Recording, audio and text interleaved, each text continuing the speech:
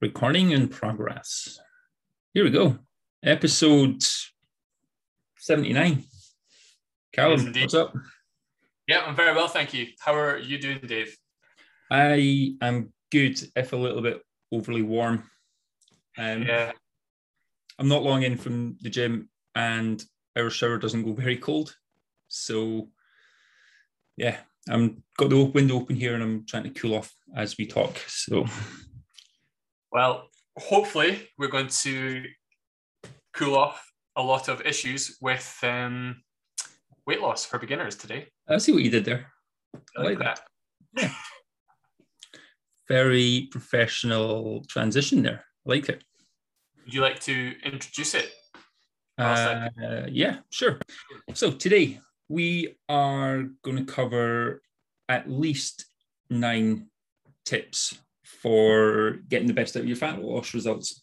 Some of these are kind of obvious and you probably know about them already. Some of them may not be as obvious, and we'll go into each one as we kind of go through the list. So I think we're going to just alternate back and forth on this one, right? Yeah, it sounds like a plan. I'm excited for this because hopefully there's some really cool nuggets in here that people may not have heard of that can help them accelerate their weight loss or fat loss, depending what their goal is. Happy days. Right. Why don't you kick it off? Okie doke. What's number one? I think probably in the kind of hierarchy of what I coach my guys and girls in the Transformation Academy is sleep. And I think sleep is probably the most underrated recovery tool that we have at our disposal. Everybody seems to overlook it. And for me, when you bring that to the forefront of anybody's fitness journey, they not only feel better and look better, but they have more energy. They have more energy to work, to hang out with their friends, their family, and obviously hobbies and play with their kids and whatnot. And I did quite a lot of research on sleep beginning of last year because it was a huge thing for me to create evening routines and morning routines, which we can go into, but I think we should maybe hold those routines for another episode. Mm-hmm. But if you're not sleeping between 7 to 9 hours, I once said 7 to 9 hours, but missed out the person never heard the 2, and they're like, there's no way I can sleep 79 hours.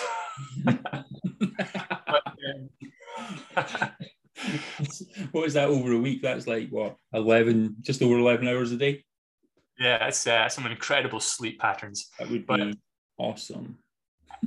But what the research showed was if you're sleeping less than 7 hours, the likelihood of you consuming an extra 350 calories the following day to help boost your energy levels increases dramatically. And if you're the type of individual that sleeps less than 6 hours, so we're creeping into the 5, potentially 4-hour mark, the likelihood of you increasing your calorie intake is an extra 100 calories on top of that, so 450 calories in total. Now, if you're trying to lose weight and you've plateaued and you can't understand why, so you're working out good, you're doing your calorie deficit in what you think is your opinion at this present moment, and your other management tools are in place, sleep is the obvious one to look at because an extra 450 calories or 350 calories in some cases, can be an extra meal. And generally, it's confectionery, high sugary foods to get you through that slump, generally around about 3 o'clock in the afternoon. So sleep for me is probably up there with the most important part to look at for anybody's weight loss journey to begin with. Yeah. And just going off the back of that, the levels of hunger you experience tend to skyrocket and the levels of satiety between meals plummet. So you're more likely to eat more and feel more hungry more often through the day. But yeah, that's a great one to kick things off. Awesome. Probably one of the biggest ones is knowing why you want it, understanding your why. Wow. A lot of people, particularly, like this is a generalization, but particularly women, tend to have this certain weight number in their head that they should be because they read it in a magazine 15 years ago, or they've seen someone like a celebrity who is X number of kilos, and that's who they want to emulate, and they get this number stuck in their head, and they end up chasing this external goal, which doesn't actually mean anything to them. It's what they think they should be. Now, obviously, if you've got weight to lose, then there is a role for that. But understanding why you want to lose weight, whether that is a health goal, whether that is to feel better, to move better, to have more energy, whatever it is, you have to understand why you want it and have some kind of internal drive to keep the progress going. Because external goals can fade and kind of lose their shininess. But if you've got an internal drive to do it, whatever that may be, that can help push you through the points which are inevitably going to come where things get difficult, where life gets in the way, and you find it harder to maintain the sort of new habits that you're trying to build. So that would be my big one, kind of knowing why you want to do it. I think that's absolute gold, because people look for motivation, right? And motivation, as you and I know, and maybe not a lot of people do, but it's a very transient emotion. And when you focus on the why equals the dedication. So the dedication on those dark, rainy winter mornings is what gets you through it, not the motivation. Mm-hmm. So yeah, it's good to transition that into the actual overall journey, which is sweet. Yeah. Well, I think that kind of brings me nicely into accountability aspect as well. Mm-hmm. I think with the accountability and knowing your why, then it's setting the individual up for massive success, right? So I used the example on the dark winter mornings. Yes, it's going to be hard to go out and do it. Obviously, we're looking for an element of dedication to get into it. But when you have that level of accountability, be it from a coach, be it from a friend, family member, that's going to massively help you stick to your overall goal. So that's one aspect of accountability people can look at. You may have a different turn on it as well, because I think I just potentially took one of your points by mistake. But no, not at all. You covered it really well there. I think, we're all very good at making promises to ourselves that, yeah, this is what I'm going to do and that's what I'm going to do. And having your why set in stone and being very clear on that helps with that. But having someone to report to, like you say, whether that's a coach, whether that's like a Facebook group or a friend or family member, that you have to say, the weather was a bit crap this morning, so I didn't go out for my morning walk, or I just couldn't really be bothered, so I didn't go to the gym today. You'll think twice about skipping that workout or the walk. Whereas if you wake up, it's hosing down with rain, it's cold, you can't really be bothered, but you drag yourself out and you go get it done, there's a certain sense of pride, say, reporting that back to your coach or your friend, or, however your accountability setup is. So it makes a massive difference. But yeah, those two, I think you're right, work really well, go hand in hand really, really well. The knowing why you want it and then being able to report your progress to someone. It also works to help you figure out where their sticking points.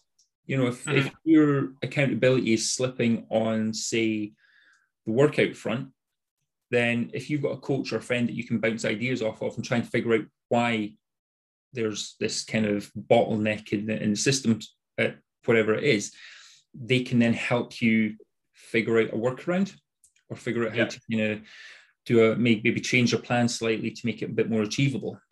So it works both from making sure you make progress, but also making sure that the plan is set up well for you. Yeah, I think it's exactly 100%. That's why I passed it back to you, because I knew you could say it a lot better. Where are we? Number 4. Well, I think not many people overlook this, number 4. And I've got walking more. So daily movement. Yep. And, everybody knows that walking is going to benefit you, but not many people know why or how it's going to benefit you. And they think that 10,000 steps is so far out their reach that they feel overwhelmed doing it. Mm-hmm. And that, in some instances, enough for an individual to give up, because they think there's no way I can hit 10,000 steps. All I'm doing at the moment is only 1,000 a day. Mm-hmm. So, that's 10 times the amount that they're doing. So whilst it's an arbitrary number that got plucked out there by some genius that, all us kind of fitness professionals and, Fitbit and Garmin's kind of aim for to get our clients doing, I think it's a really, really nice place, because it's a nice target.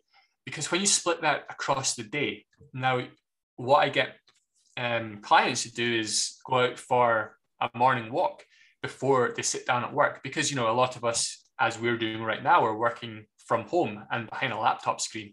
So that commute is essentially taken away, because they're not going to the train or catching the bus or getting off a stop early like everybody used to say to do in the past.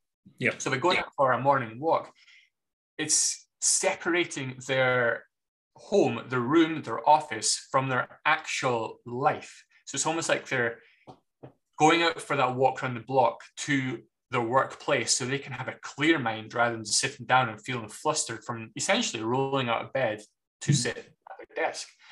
Now, again, the same thing applies going into the afternoon.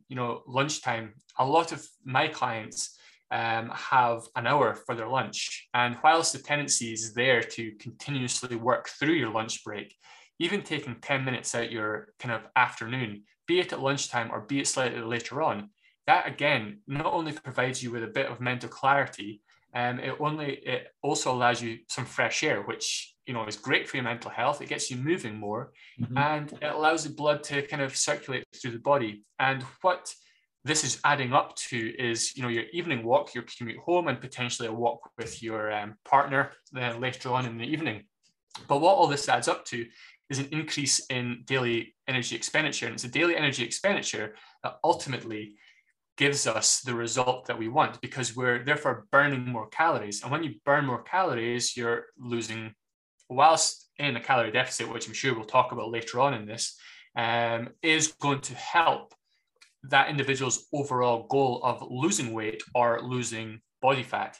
And it's something that you can do, that everybody can do, that's completely free, that you don't need to pay for. And it's overlooked so much, because people are like, I've got my gym membership, I'm eating well, I'm doing this, I'm doing that. It's the same as sleep. Sleep and walking more, for me, are the fundamentals of everybody's weight loss and fat loss plans. And even if those individuals who are wanting to put on muscle, you need to recover, so sleep's there. And you also need to walk to get the blood pumping as well, which has many other benefits, which we can probably do another podcast on itself, purely on walking. But I think, as a rule of thumb, for those that are listening to this, aim between, if walking is something that's a little bit out with your reach, 8 to 12,000 steps per day, and that gives you a range, so you're not feeling demoralized if you're not hitting that 10,000, because some days you'll hit 10,000, some days you won't. So give yourself a range to work to, and always look to increase it as the weeks and months go on. Yeah, I think you nailed it with that one, when you said that it's overlooked because it's so simple. We tend to look for the shiny kind of things to kind of move us forward, but we forget to focus on doing the basics first. And one of the ways that I kind of looked at the walking thing and kind of daily movement generally is, if you look at your total daily energy expenditure over the day, so your basal metabolic rate, your daily movement, so NEAT, your exercise activity, and then your sort of thermic effective food, if you've effectively gone from being fairly active, traveling to work, commuting, all the rest of it, to commuting from your bedroom to your living room to work, you've potentially dropped your daily energy expenditure by anything from 10 to 20%, but you're probably still eating the same amount. So you've got less energy going out, you've got the same energy coming in. So even though you're eating potentially the same amount of food, you could potentially, you're going to be gaining weight because your calorie balance is out of whack. So making that kind of daily commute is a huge one for a lot of my clients. Getting out for 20 minutes in the morning, 20 minutes at night, and maybe 20 minutes at lunchtime. There's an hour of walking, which is potentially, 6,000, 8,000 steps without really trying. It's just part of their day.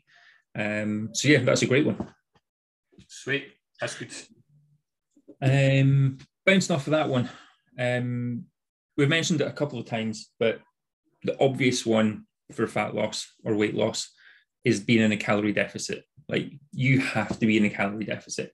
And it's not uncommon. You've probably seen this as well, where clients have said, I am definitely in a calorie deficit, but I'm just not losing anything. I'm not losing weight. I'm not losing inches.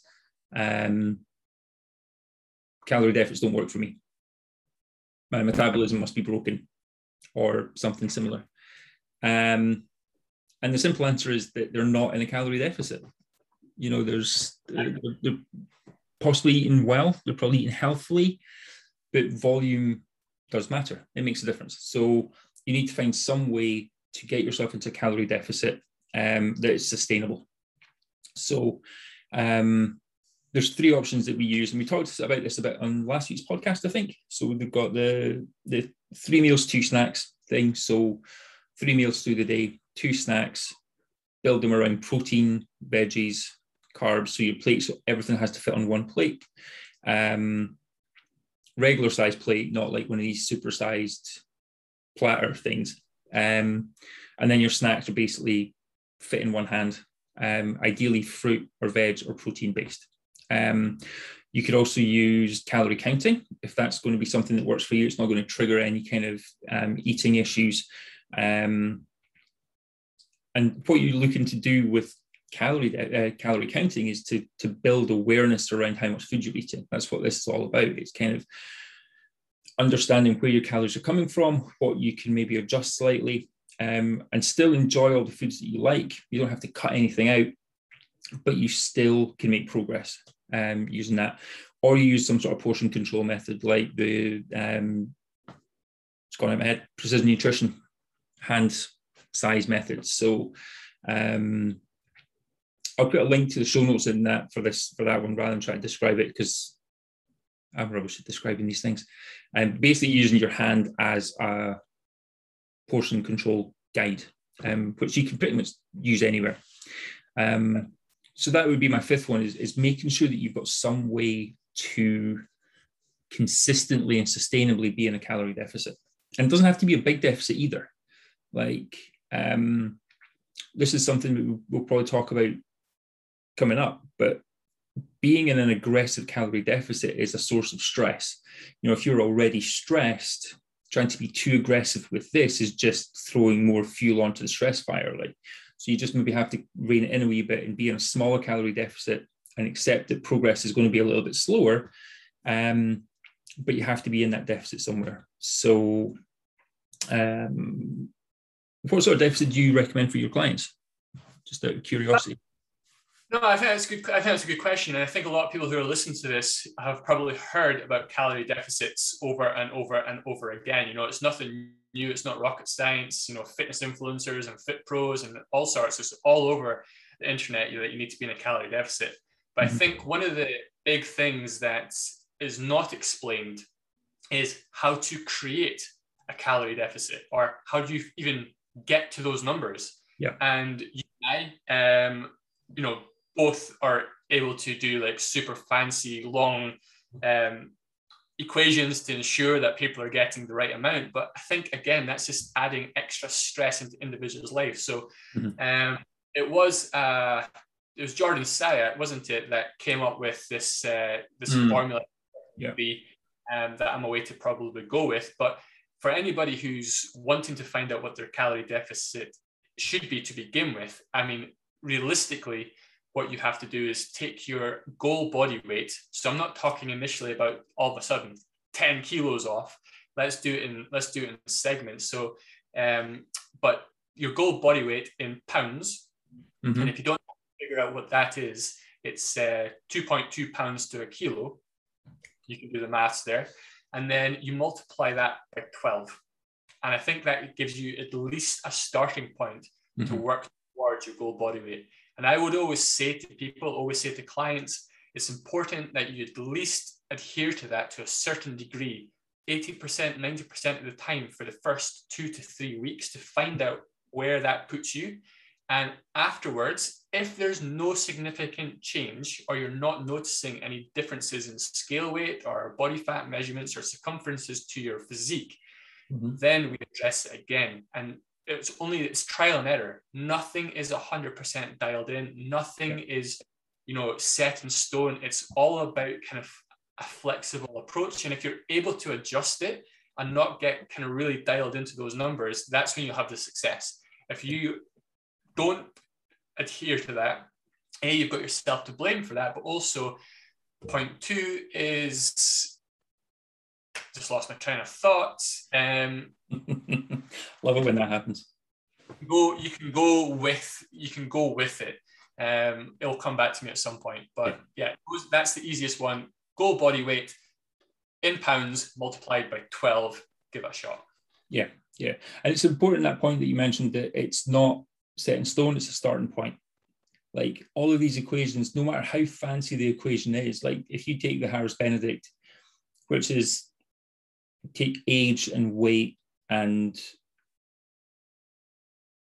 I forget what else into account, it's still a best guess. Like it's a line of best fit. And there's nothing to say that you sit on that line. You could be above it or below it. But what's important is that you stick to it for long enough to gauge whether that number works. And if you've made no progress at all, at least you've been consistent enough and built up some good habits to be able to be consistent. And then you can drop it by 10% or increase it by 10% if you're being too aggressive or whatever. It's known that it's a starting point and kind of figure it out from there. Be consistent. Yeah, absolutely. And I think I'm going to throw a curveball in as well. Like a lot of the time, I don't put clients into a calorie deficit to begin with. I put them on a calorie maintenance because 9 times out of 10 they're overeating in the first place. Otherwise, they wouldn't be a client, right? They wouldn't be here to overeat. So by putting a client in a calorie maintenance is just going to not be such a shock to the body, not a shock to their portion sizes and portion control. It's something that's very manageable, and they can still operate on a day-to-day basis 100% of the time the way they felt before. But there's more of a conscious effort controlling the calories that they're consuming. Sure. It comes down to building their awareness, doesn't it? That's the name of the game. Right. 5 down. Well, I think going from calorie deficit, the next logical thing for me would be to talk about protein, because those are the 2 things that I get people to look at as an awareness factor. Fats and carbs generally can look after themselves. But if you're looking at the hierarchy, calories are, when I say king, I also mean queen, just in case anybody questions it. Or queen. And protein is number 2. Protein is straight under. So if clients are adhering to calorie intake and consuming a relatively high protein diet, that's the magic right there. That's where the fats and carbs take care of themselves. You don't need to worry too much about that. Just focus on the first 2.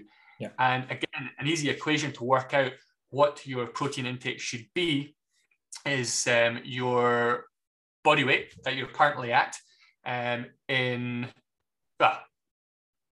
kilos. I'm going to throw it out there. Multiply by 1. Is that right? That's 2. 1.5 is what I do normally. I used to make the mistake of trying to go too high with protein with clients. And it meant that, particularly for women who tend to be smaller, there was not a lot of room for extra calories in there. So I now use a range of kind of 1.5 to 2. If you're anywhere in that range, you're a win. So But yeah, 1.5 is really about the minimum that people can go with and still see some good progress. Yeah, so just to clear that up, it's 1.5 grams per kilo of body weight minimum, 2 for maximum to begin with. Yeah. I mean, the thing is that you can go higher than that without there being any issue, but it comes down to how sustainable the approach is. The higher the protein content, the lower the remaining calories are for carbs and fats. And it's carbs and fats that are going to help you stay on track, right? It's the foods that you like. So yeah. But going lower than that, and you're not really going to get the benefit that you need. I think to complement what we're talking about, generally, as a rule of thumb, per meal, it's the easiest way to focus in on it. People are always like, oh, well, I don't have any protein for breakfast, or, most of my protein comes from evening meals where you're having like your chicken or your fish or your beef or whatnot. Yep. But it's super easy to incorporate protein into your diet, and it doesn't necessarily always have to come from protein powdered supplements, which, if you do struggle to get protein into your diet, is the easiest way to supplement your diet. But one thing I always stress is that it is a supplementation. Mm-hmm. You need to look at the food quality first, and a lot of foods out there, when you make a conscious effort to start consuming more protein in your diet, is actually incredibly easy. There's yogurts out there that cost next to nothing. There's ready to eat, already cooked chicken and stuff like that. And if you're vegetarian, down the vegetarian route, there's so many options as well. It's not like it's people shouldn't struggle, but because it's just changing an aspect of an individual's diet, that's where the roadblock almost comes from. It's change, and people get used to eating a certain way. So all we're doing as coaches is showing you an alternative route that's going to complement your overall goal in the end. Yeah, and I think from a coach's point of view, the smaller the changes we can make, the easier they are for the client to put into practice. Like if you try to completely overhaul everything, it can be very, very difficult for anybody to implement. So if we can make these tiny little simple changes, it makes it a lot easier for people to stick to. Yeah, definitely. Yeah, great point. Right. I am going to go with stress management. Oh, it's like what's that thing in the bingo? Is it a tombola? I kind of feel like that's what we're doing. There's a certain amount of cohesiveness to what we're saying, but we're just like picking out stuff. It's almost like the. You ever been to like an event where they've had a raffle? Yeah. Like people can go and pick their own prizes when they get a winning ticket. It's like all the good stuff goes first, and then you're like scraping around an empty table to see what's left. But all these points are important, right? It doesn't. I mean, we put them in this order just because that's what we're looking at. But all of these points are important, and you might find that you're nailing the first 5, but points number 6 through 9 are the ones where you need to do some work. Yeah. So stress management.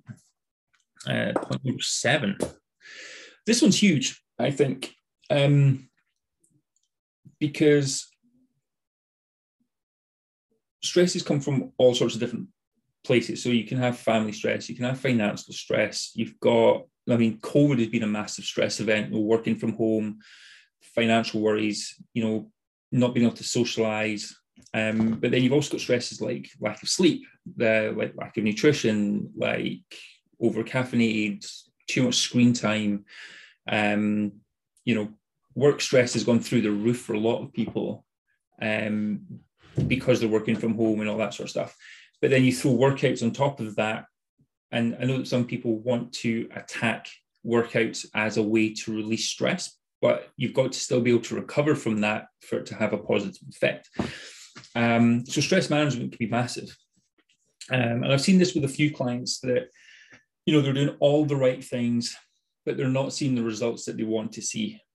Because when you get super stressed, one of the things that can happen is you can get a lot of water weight gain. It's one of the kind of side effects of kind of being a high stress lifestyle. So getting that under control is a massive thing for a lot of people. So some tips for that would be focus on sleep. Try and build a good sleep routine, because sleep is literally like the best de-stressor that you can get. Cut down your screen time, build routine so that your days have a structure to them and you're not just kind of bouncing around, floating through the day. Focus on trying to improve your food quality. And then also thinking about how recovered you are when you go into a workout. So if you're feeling super stressed and you go into a workout, it's maybe not the best day to kick the beans out of it. It's the day to focus on movement quality and drop the loads a wee bit and just move and feel better. You've seen this as many times as I have, no doubt, that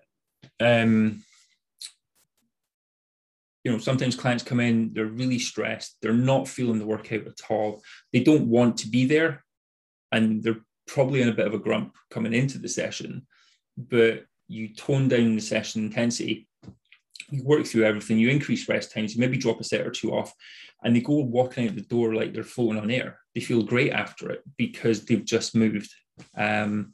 So yeah, being able to adapt your training and diet intensity to your lifestyle stress is massive.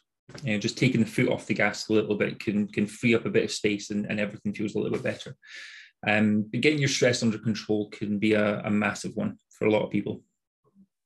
Yeah, absolutely. And there's, to add a little bit more of a kind of a hippie, holistic entry into that stress management, there's other things that you can do as well. I think, all those points that you mentioned about stress management are 100% valid.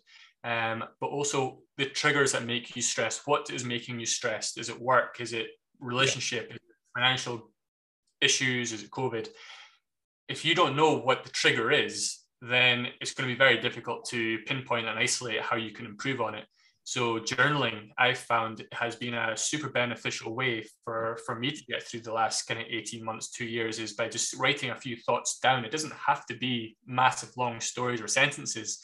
Just brain dump whatever you have, whatever's making you feel low or whatever's making you feel, stressed, just pop it down. And I think we as humans we're always looking to better ourselves. We're always looking to improve ourselves, which can add more stress onto it. But if we just acknowledge it and go, right, okay, like work's stressful, can I do anything about this myself? If the answer is no, try and reframe it and rewire your process and thinking, okay, can I delegate? Can I hand out stuff? Can I get other people to come on and help me, or other team members? Or can I speak to my boss or my manager to say that I'm not coping with this? And it's not a sign of weakness. And it's, if anything, it's a sign of strength that's going to get you through it. So that's an alternative route to kind of pinpointing the stress management issues that quite often we overlook. Yeah, great point. Right. You mentioned kicking the beans out of workouts when you're stressed.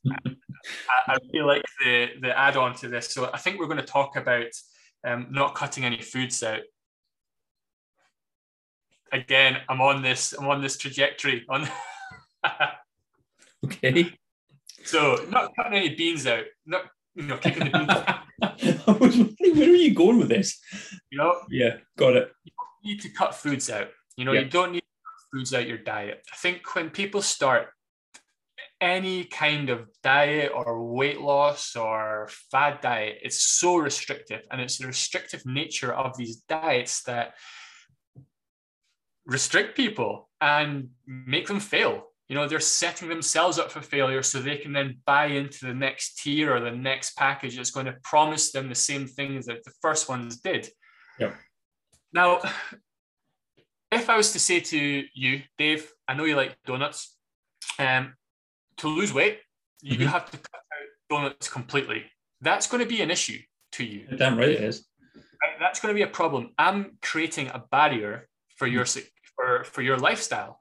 Yeah. So the way I treat it, and I'm sure the way you treat it with your clients as well, is rather than cutting it out completely and making yourself miserable every time you see a donut or want a donut, manage it. So in terms of have a donut, but just have the one rather than the two. or have one every other day if you have one every day. There's ways you can incorporate into your lifestyle. And, a lot of the time it's chocolate for people, it's snacks.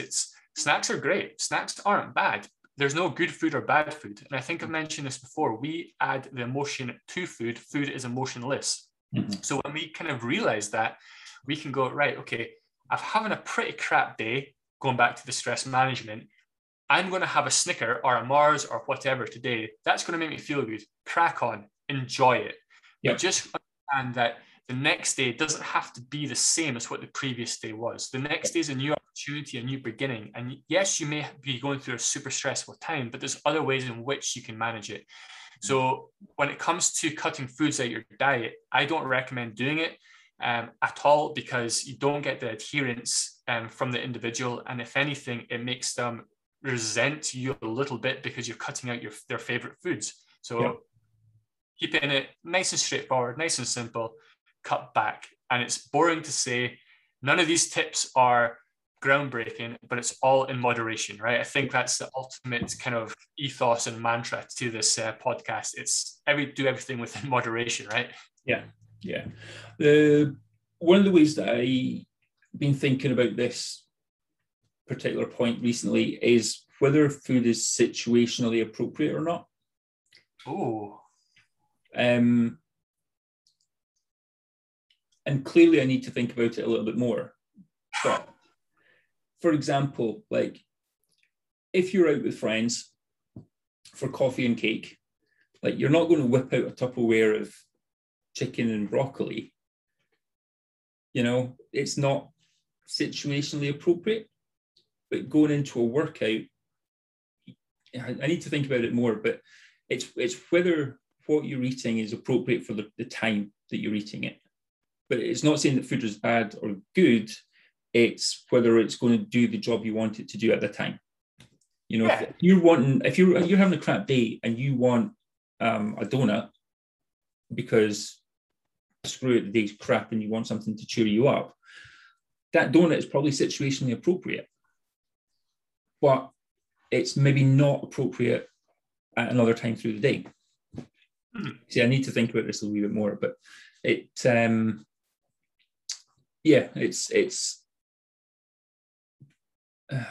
don't know, it's finding the balance between enjoyment of food and it doing its job, I think. Yeah, I think you've actually executed it pretty well. Food is very situational, and food is, perfect situational examples would be boredom eating.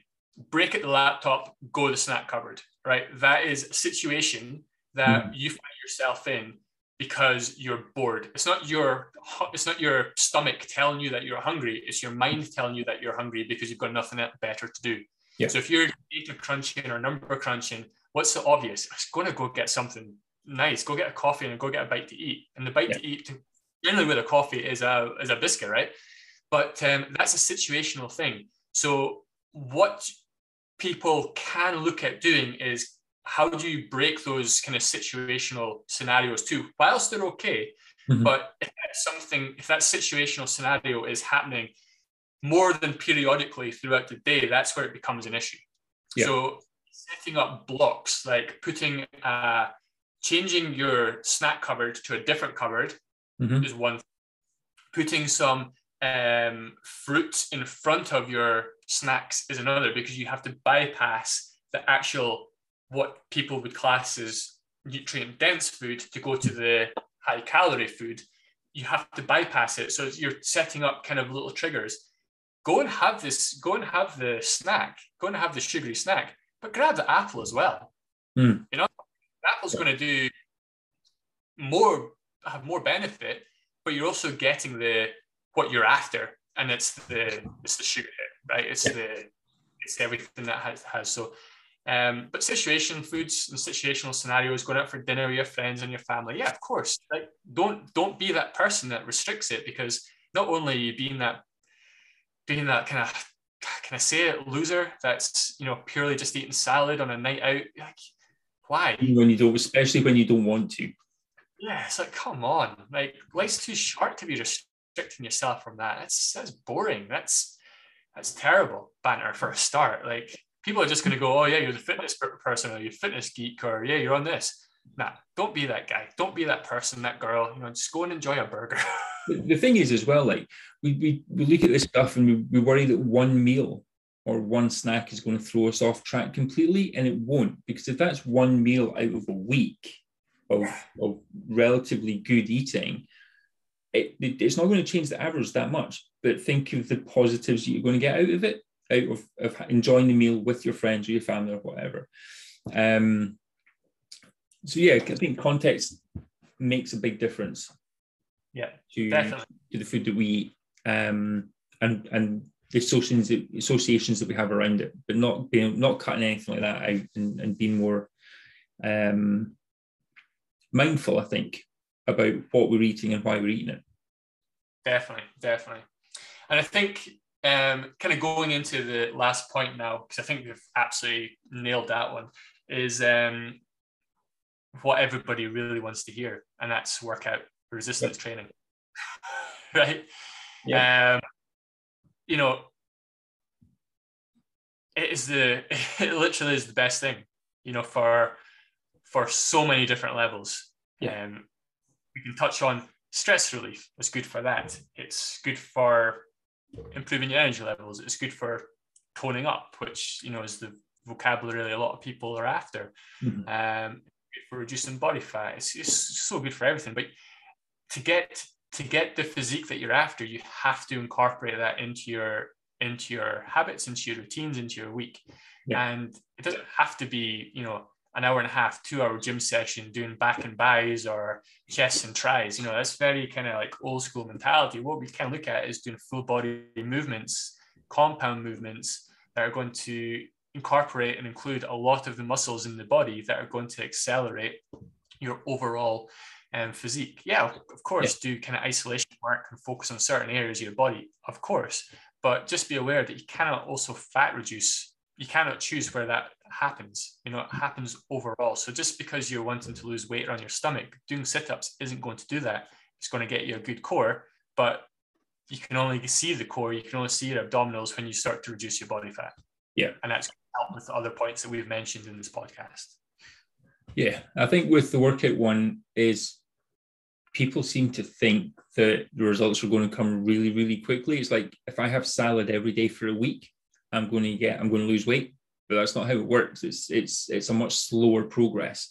And it's kind of falling in love with the process of working out and seeing those weekly, sometimes tiny little improvements in performance kind of stack up over a long, long period of time to really see significant progress. But when it comes to fat loss, maintaining as much lean mass as you can through resistance training and enough protein is what is going to be the biggest game changer for a lot of people in terms of the exercise side of things. Definitely. And as far as resistance training versus cardio, if you've got time for both, happy days. If you don't have time for both, go for resistance training every single time, because that is going to give you a much bigger bang for your buck long term than cardio will. Also, not to neglect it though. No. I mean, cardio is important, but if you had to choose from a time perspective, what you'd maybe do is, like, if you only have 45 minutes per session, make 35 minutes of it lifting heavy things. Yeah. And then do some HIIT to finish out that last 10 minutes or whatever. Yeah. I think a lot of people I remember one specific scenario with a client who wanted to run. She wanted to run for days, and then running was great. Is what she enjoyed doing. And I was like, well, you're going to get to get better at running, or the same effect as you did at the beginning. You have to run further, and you have to run harder, and you have to run for longer, essentially, right? Yeah. When you do resistance training, strength training, and another point to mention: when you're doing cardio, you're only burning calories whilst doing it. Yep. When you do resistance training, when you do strength training, you, as you said, you get more bang for your buck. But the reason you get more bang for your buck is because you are, encouraging the body to adapt, to change under stress. But also, after the session is complete, what happens? Your Recovery. body, recovery, but your body still is burning the calories as part of the recovery process as well. Yeah. It's that kind of, I think, was it Alan Cosgrove called it afterburn? I mean, it's only a matter of time before somebody actually coined it as something. Yeah. And it's not maybe as big as some people market it to be, but it's still an elevated amount of calories that you're going to burn for up to, I think it's up to 48 hours post-workout. But yeah, it's, and to go back to that running thing, sometimes what runners need to do is actually step back the running a little bit, build up some more strength so that they become more powerful, more efficient runners. And ironically, running a little bit less, adding in some weight training to make you more powerful will improve your running far more than just trying to do more miles will do. So, but again, that's a podcast we could go in for, a good hour-long chat on.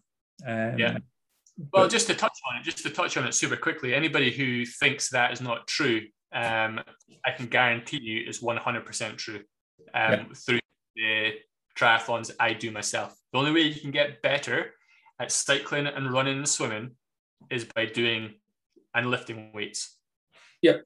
Get stronger, get more efficient, get more powerful. And if you look at any elite athlete, they all lift. They not lift massive heavy weights, but they all lift. Exactly. Yeah. Well, that was pretty comprehensive. That was 9 gems of tips. I think the cool thing is take what you need. Don't try and implement this all at once. One thing that I essentially. Oh, I think we're frozen. Are we frozen?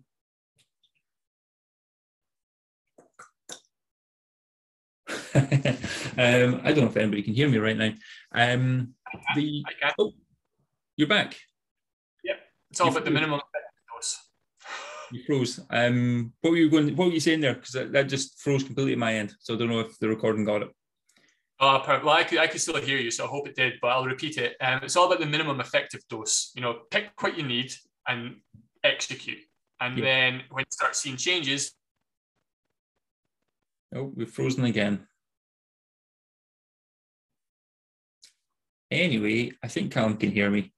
I'll pop all these notes into the blog post and the show notes. And my neighbour's just started his Harley. So can you hear that in the background? Can you hear that? The Harley? Yeah. It's I'm just going to close this window a second. It's a beautiful bike, but it's noisy as shit. I don't know if I can say that on this podcast. You just did. It's your podcast. Just did. Anyway, whatever. Because I can guarantee that out of that list of 9, most people are at least doing 2 or 3 of them. Mm-hmm. So there might be just another couple of points you need to implement to kind of push you over the edge and start seeing better results and more results kind of going forward. But you're right, it's minimum effective dose. Take the smallest changes and the smallest tactics to put into play to get you the result that you want. Cool. Grand. Second podcast in the bag. That was good. I enjoyed that one. Good. Yeah, a lot of helpful tips there. Yeah. So just remind us again, where can we find more, Callum, should we want it? Yeah, definitely. So through the website at www.cdfitness.callumduffyfitness.co.uk and through Instagram, Callum Duffy Coaching, and Facebook, Callum Duffy Coaching. I'm sure Dave will put them in the show notes as well, direct links to the media. But yeah, as always, Dave, it's been an absolute pleasure. Love chatting to you about all this stuff. And I've already got some ideas for the next ones written down based on what we've said. Awesome. I think we're going to try and record another one this week, huh? Yeah, sounds good. All right, cool. Right, we'll wrap it up there. Take it easy. And we'll be back next week. If you have any questions, guys, just send us a message. either through our websites, through our emails, or through social media, where you get both of us. Links for those are are in the show notes. I've not had lunch yet. I think I'm starting to get a bit faint. Well, let's go get some food. Absolutely.